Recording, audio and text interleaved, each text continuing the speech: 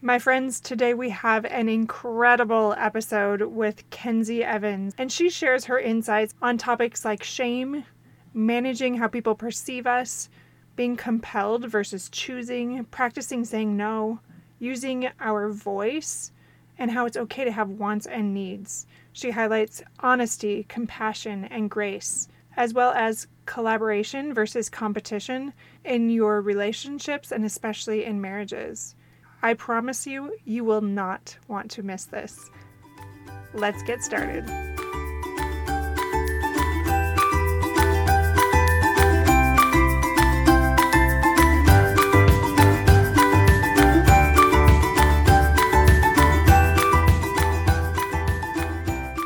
Hello, I'm Kendra Nielsen. Welcome to Fulfillment Therapy, where you will improve your relationship with yourself, your loved ones, and with God. You'll find healing, wellness, crucial mindset shifts, and self-development help. I'm a licensed therapist, personal trainer, and coach. In this podcast, you'll learn the skills and confidence needed to transform your life from merely surviving to living a fulfilling, flourishing life. You can't reach your God-given potential and become who you were meant to become by remaining where you are. If you're ready, we'll create an ignited life you can't wait to wake up to. And yes, it's possible. It's your time to shine, my friend.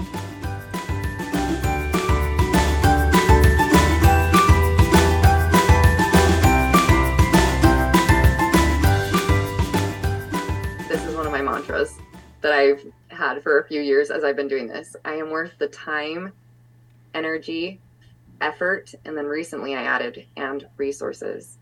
I'm worth the time, energy, effort, and resources. Before this practice, I didn't even realize, Kendra, if we take it back to needs, I went to therapy for the first time, about 3.5 years ago, and I love it. Yeah. This is me putting a shout out to therapy for all people. I think every human could benefit from therapy. Amen. Oh my goodness, I just love it. So I went, and one of the first concepts that she introduced to me was basic needs. And you'd think it was obvious, right? We all have basic needs. So I want to say the list, probably really similar to Maslow's hierarchy of needs, yeah. Mm-hmm. So you've got like breath, sleep, water, food, activity, and I want to say hygiene. She threw hygiene in there, and I'm like, what? That's a need? I didn't even know. I'm like, what? And so she introduced this idea of needs to me, that these are things for people to function, to just be able to function at a base level, right? These are things you need in your life. And that has also been a really good barometer for me. Is this a need? Okay, I do need sleep. I'm really tired. So this is kind of cutting into this. Or, I didn't get any sleep last night because of the baby or because I was sick or whatever. I need a nap today, and removing the shame from it because it's a need, right? And so kind of having that list of needs and giving yourself permission to have those needs was really foundational in me giving that self-compassion and removing the shame, like you were talking about. Oh, and then along with that, when I say needs, because sometimes my problem was I would go into the should. Yeah. I would start shoulding on myself. Yeah. And so when you look at it as needs, though, you still want to view it as a gift. If you're doing exercise to kill yourself because you think you're not skinny enough, or because you think you need to be stronger, or you're not good enough, you're not fulfilling your need. You're actually depleting yourself. So looking at it as, what is something that I can give to myself that will fill my cup, help me to feel more fulfilled and better about myself, rather than worse about myself. Something that when I'm doing this, I can smile at myself, or I can think positive thoughts while I'm doing it.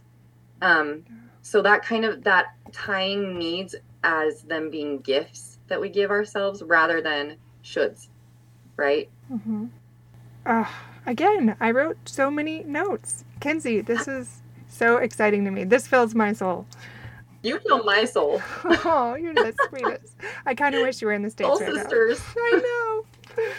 Okay, you talked about your response a little while ago. For example, going back to the food, it's such a funny one. That first response of me saying no is going to be messy sometimes and going to be hard to say because we're talking about potentially, again, years of resentment. Or in my case, my family teases me about food because they know how much I love it. So I think no, I don't think, I know. They purposely try to get a reaction out of me by pushing, and because they want to see, it's just amusing to them. And I don't blame them. And it's going to be uncomfortable to be a little more stern and be like, no, this is just how you said it. This fills my cup. This really fills my cup. This is my need. This is my want. Yeah. No. And eventually it doesn't have to be so, nails out kind of thing. Hopefully. Well, and I think too, a lot of times we look at it, like you were saying, it's a silly example. I don't think it is. I actually think it's super relatable, whether it's food or treats or alone time, reading a book, whatever it is, these little things that fill our cups, but that we've been made to feel guilty about. I think that's significant because it's not silly. It's years and years of, that's the thing, Kendra, is they're coming and it's like, this is silly. You shouldn't care about this, but you do. And since this is a relationship, you're coming and you're saying, but I do care about this. It is important to me. Yeah. And so as relational beings, let's take care of that. You care about me. You say you care about me. So don't push my buttons, please. Because I can see why it's amusing to you, but it's not to me. Yeah. Right? Because I'm actually feeling it.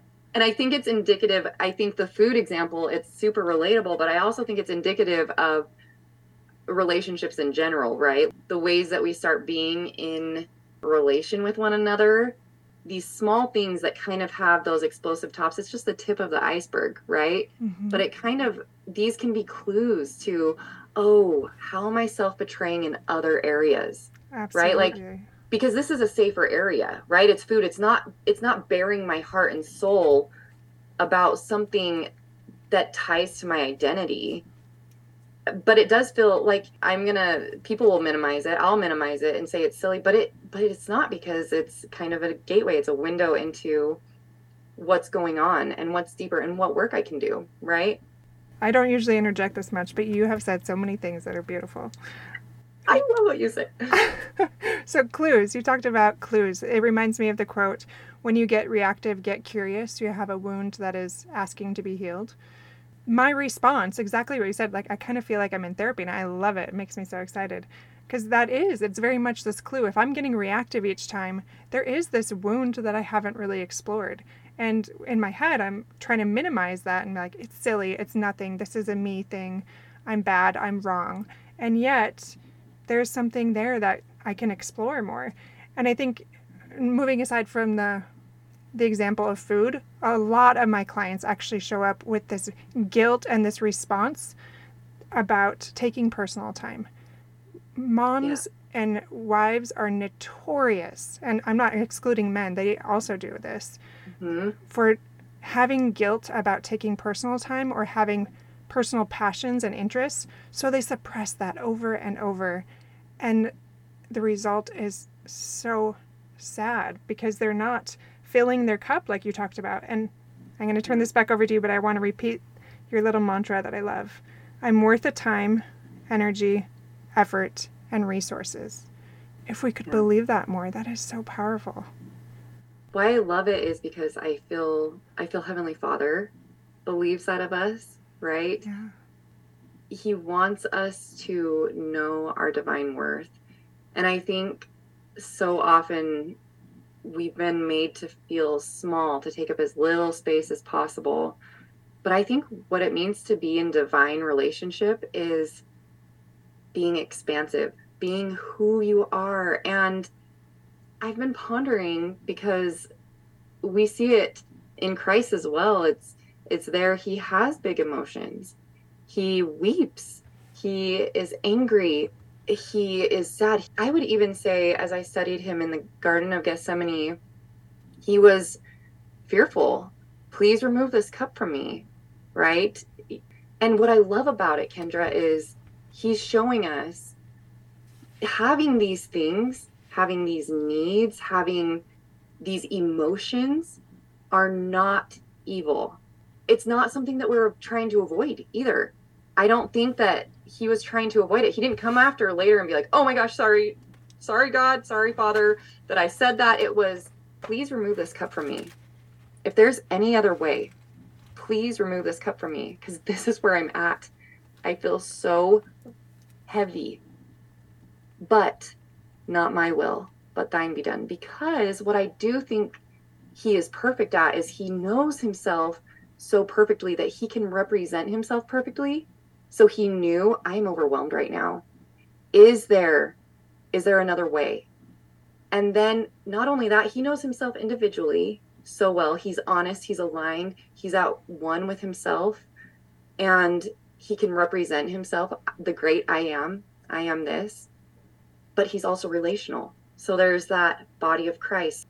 Here I am, I'm bringing my full self.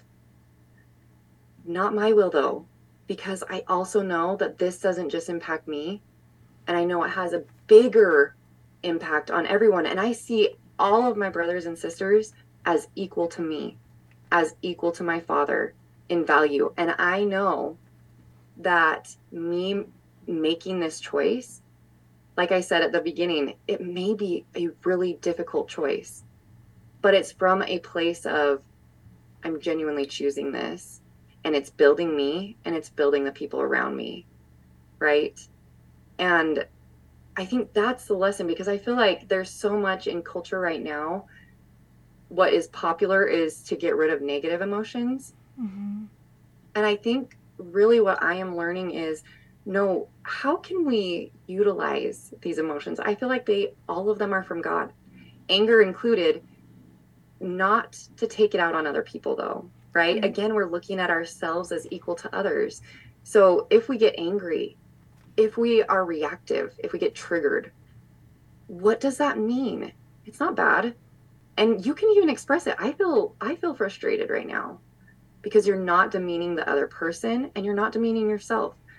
To express anger is not using anger inappropriately. It's when you harm other people with your anger that it's ungodly. Absolutely. And I think that is the difference, is we have to allow space. We can't become like God if we don't ever learn how to even feel these things, right? If we don't understand how anger works and practice using it in a healthy way, in a productive way, then we won't become like God, because we'll never have practice. And I think that's what it means to become like God, is to try, to do, to experience. Yeah. And it just makes me think you can't process feelings and work through them by denying them. And I think we've all learned for generations, this is very much a generational problem, to suppress things. And I think you're absolutely right. I think Christ was the epitome of being able to process and vocalize those feelings. Like, he did an incredible job and he modeled that for us. And yet it's still so hard for us to change that narrative that's been around for so long, especially concerning negative feelings. Like, these are bad.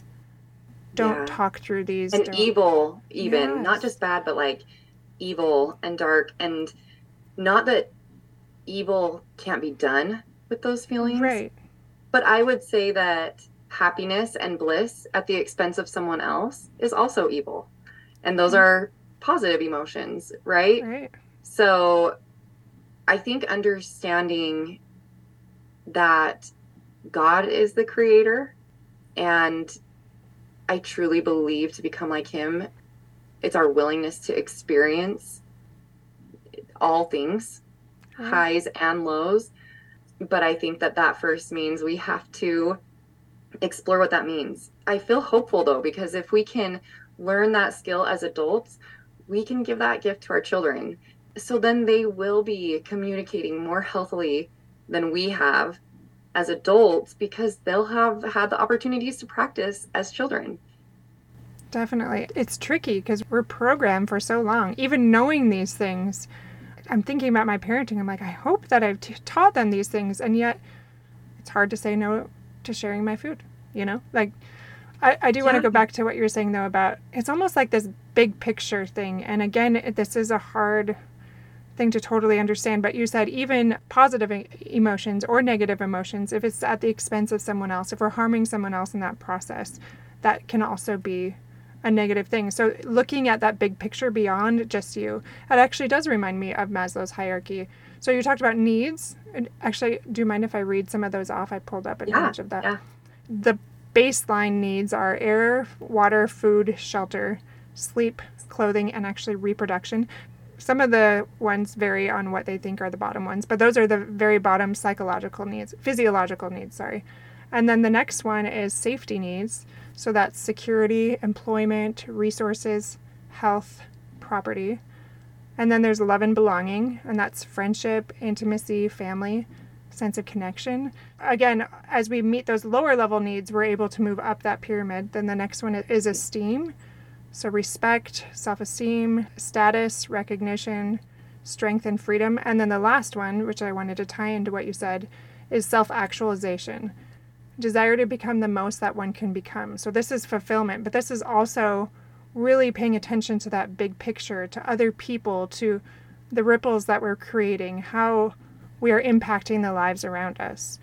Do you have any thoughts on that, on those different needs and that big picture? Yeah, I feel too that I want to point out it's not a lack of someone trying, right? Because I think lots of times, like, going back to that shame mindset, some people will be like, oh, why didn't I figure this out? And again, that grace of, did I have my physical needs met? Have you had your basic needs met? Have you even allowed yourself to see them as needs? Really, I think that was what was so impactful for me with therapy was I finally gave myself space to be like, oh, this isn't just a want. Personal space, having your moms who have been touched all day, just having your body to yourself, that I would say that goes under shelter, right? Like feeling safe in your own skin and just being like, I just need some time, right? Allowing ourselves to be like, oh, I'm not being selfish. This isn't something that I'm just like flippantly demanding. And instead, really giving yourself space to be like, I want to be optimally functional. I don't just want to be here, right? So how can I be optimally functional? And I think giving space for that and recognizing that this is part of the journey. And I think another part too, you were saying, oh, I hope I did this in my parenting.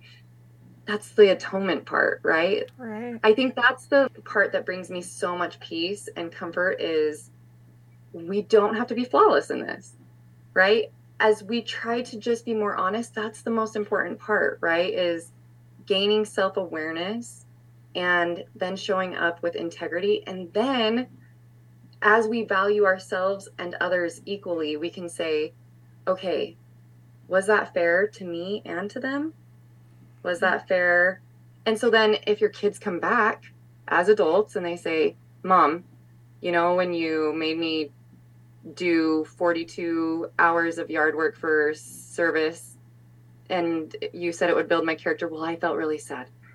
Whatever it is, right? And you, instead of getting defensive, you can say, there's space for your feelings to be here. That's okay, you know? And be fair to myself, I was doing the best that I could. And I didn't have all the resources, and that's okay. And absolutely. I love you and I hear you now. And that's not something you love. Okay. We don't have to do 42 hours of service. I hope not. Right? Yeah. I love that example.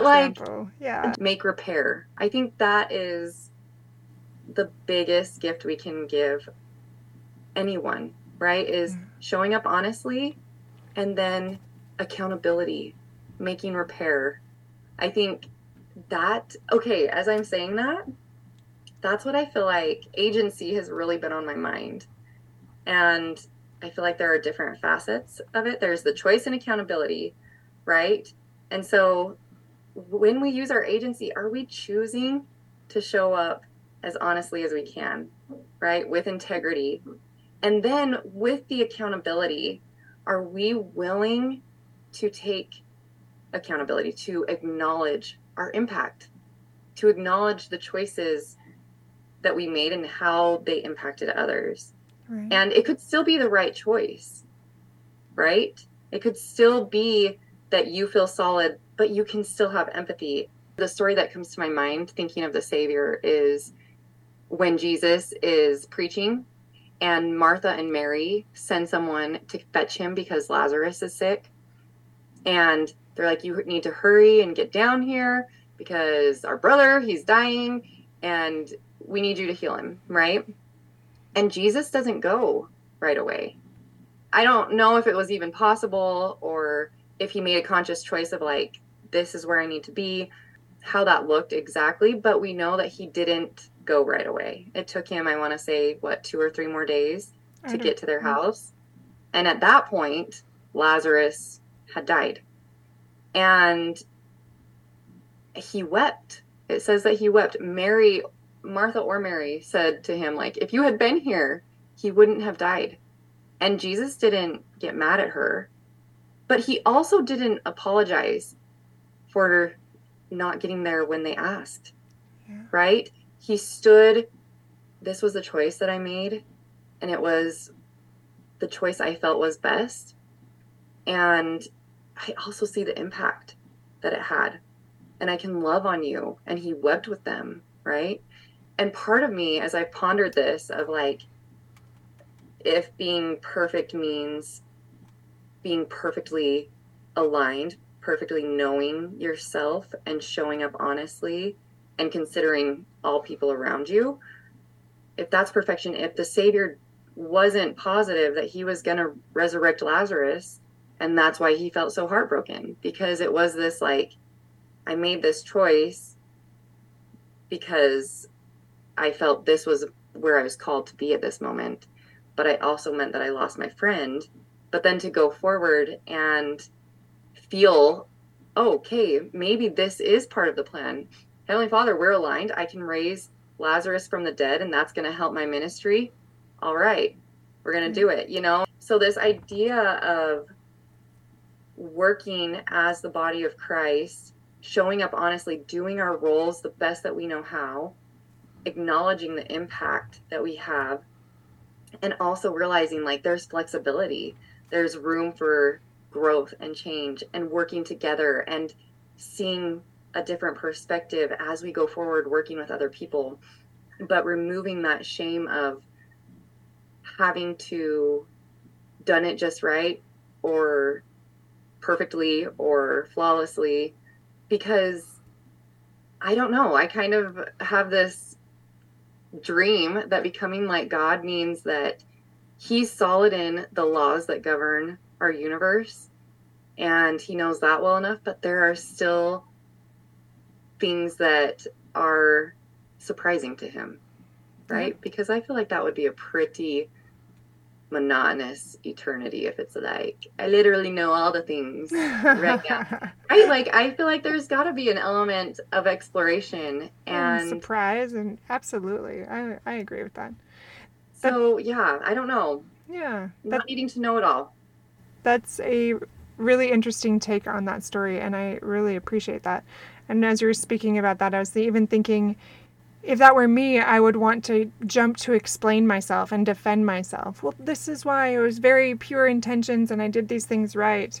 And as a perfect being, he just like you said, he wept with them, and he made space for their feelings because he'd honored himself for so long. He didn't need to defend himself. He could very much make space for his feelings and theirs and just allow it to be. Show up honestly, like you said. And repair, I guess, weeping with them, I don't know if that's exactly repair, but he allowed them to weep and feel without jumping in to defend himself. And I think that's really beautiful too. He took ownership of the fact that he chose not to go. Absolutely. Right? So instead of, because that's the reality, is if he were to be like, well, I did this, he wouldn't be taking ownership, but because I chose this, the reality is Lazarus died, right? Yeah. And so to say, I made this choice and Lazarus died, and I'm so sorry. My heart is broken for you, right? But not sorry that I made this choice. Right. Sorry that your heart is broken, that you miss your brother. I do too. Like you were saying, we don't have to take ownership of, what is it? We take ownership of the actions that we made, right? The choices that we made. But we don't have to take ownership of maybe stories that are put on us. Like he didn't take ownership of the Pharisee stories that they put on him, right? He could still have compassion and mercy and empathy for them. But he didn't believe the stories. He didn't have to explain himself. Martha and Mary could have been like, you weren't a good friend. I don't think that's what they said, but you weren't a good friend. You didn't show up, da, da, da. And so instead of taking ownership of that, that's what happens, right? Is we take ownership of the stories that other people are telling us. You didn't care. You didn't do this. And then that's when we feel the need to defend, rather than staying solid in the story of, you're right, this is the action I chose. This is the choice that I made, and this is where I'm at. And it had impacts. And that's true. And I can feel empathy for that. I don't have to take on, though, that I wasn't caring, that I wasn't concerned or didn't want to be here, because that's not true either. Right? Absolutely. So knowing what to take ownership of, and I think that that's boundary work that I'm working on right now. Yeah. Boundaries are so hard, but knowing who we are and knowing who other people are and where that space differentiates is really challenging. But I think that will help to separate what is mine to own and what do I not need to take ownership of. Absolutely. Oh, I love so many layers of that. I don't even know where to go from there. It was just so powerful. I think just the thing that came up as you were speaking to that was the narratives, just not getting lost in the narratives of others or even ourselves, not overly attaching to a narrative. By taking ownership of somebody else's narrative, that's not necessarily our truth. Mm-hmm. Very likely not our truth. And it can muddy the waters. And if you can just let that go, and again, it goes to that big picture, or trying to show up honestly, or just taking ownership. That's really all that we can do in those moments. Yeah, I love that. Yeah, kind of distinguishing when people are, as you're saying this is something that it just made me, I was like, oh yeah, that's what I can work on, like implement, is when someone tells me something, when they're trying to hand me something, and I maybe feel that shame or guilt, asking myself, if they're like, this is what you did, this was what you made me feel, or whatever, they're telling me what my intent was, I can ask myself, was that actually my intent? Was my intent to harm? Yeah. No, it wasn't. Okay, so they're putting on an inaccurate story, but the reality being, I still made this choice, and I can see that they're sad. So I don't have to take ownership of the fact that they're telling me my intent was to harm, right? Because that kind of connects it to our personhood, to our hearts, to our souls, what we were trying to do. But if we can, like you were saying, remove it from that piece, that truly who we are, and instead have it be more of, I can take ownership of the impact of these surface levels, because my intent truly was not to harm. Right. So if that was my intent, and if I want to show up honestly, and they're telling me that they're sad, what can I do now? I don't have to go into shame spiral or take back what I did in the past. Instead, I can say, I can see that this harmed you, and I didn't want that. So how can I go forward, right? And it's that collaboration together, being willing to collaborate. But it's super vulnerable. Super vulnerable, very elusive and subtle sometimes. Because narrative, another way to just say that, is their story. Of course we're going to each have different stories. Of course we're going to often be the heroine in our own story. Not always. Generally, we know that we have good intentions.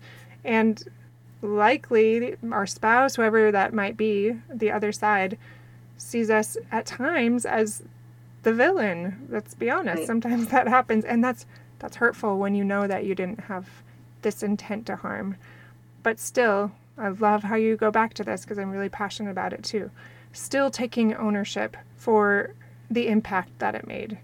Still repairing in even the smallest way, because there is generally something that we can do. And I'm constantly working on this because this is hard when I know that I didn't mean to harm. Mm-hmm. It's vulnerable, like you said. It's humbling, right? And I think that that's the difficult part to navigate, is like when we feel those pangs of guilt or humility, mm-hmm. right? Accompanied to that is humiliation, right? So instead of taking this opportunity to be humbled into a place of humiliation, what can I do there? How can I change that story in my head so that it's beneficial to me and it's beneficial to this person, right? Because I think lots of times for myself, going back to that one up, one down, if I were to get feedback, it was like, oh crap, I'm the worst wife, I'm the worst this, da, da, da, da. So then I'm super hard on myself. Mm-hmm. And at the same time, I'm not taking accountability, not really, but I am going into a place of humiliation, right? Like, oh my gosh, I'm the worst. Like I don't even want to be seen right now. But if we can recognize, like, I'm feeling embarrassed, I'm feeling humiliated, and that stems from a positive place, from a place of humility. Oh, it's because I got something wrong that I really wanted to get right, right?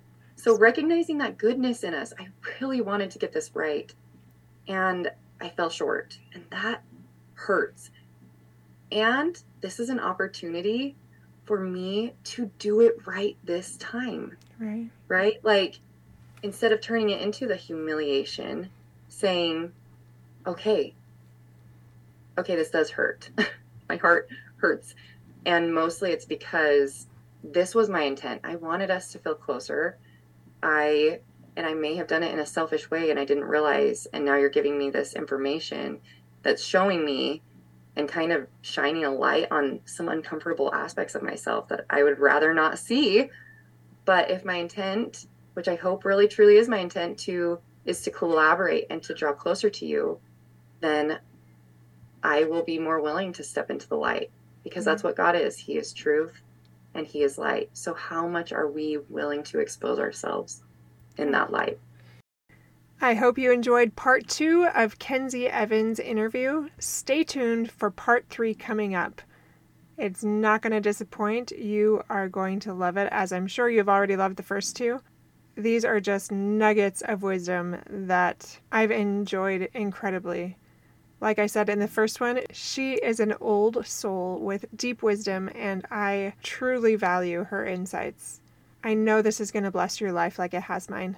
And I can't wait for part 3 coming up next.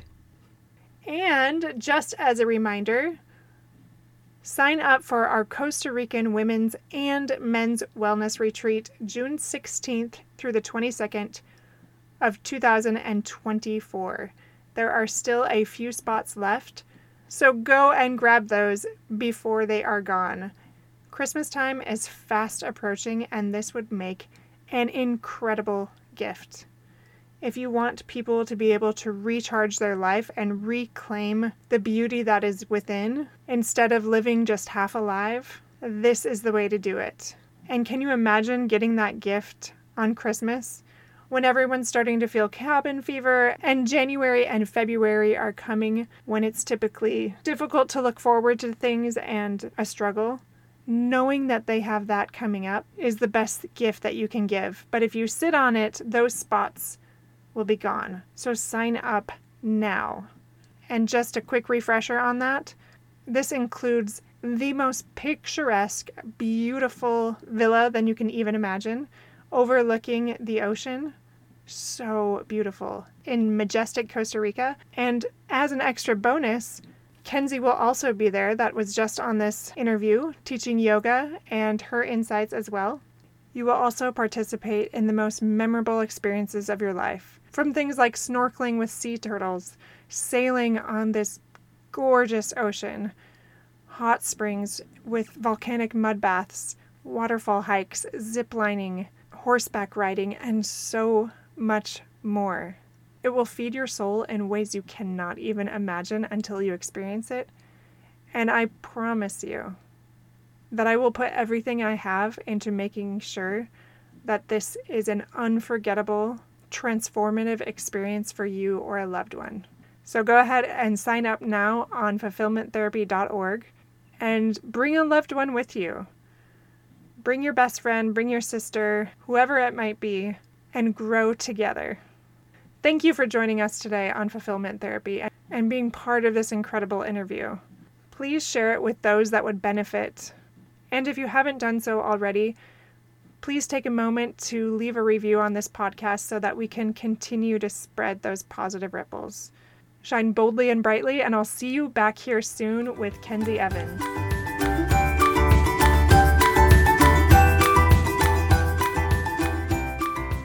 If this podcast has helped you gain the insights and skills needed to propel you towards transformation and joy, the number one way to help me is to leave a written review on Apple Podcast. Like you, I'm striving to become my higher self by helping others thrive, and I do that most effectively if you use your influence and give a review. Share this episode with a friend or share it on social media and let others know how it has helped you. I would be so very grateful and excited that we're creating positive ripples in so many lives. If you want to connect, you can find me on Fulfillment Therapy on Facebook and Instagram, or go to fulfillmenttherapy.org. Thanks for listening, and shine boldly and brightly, my friend.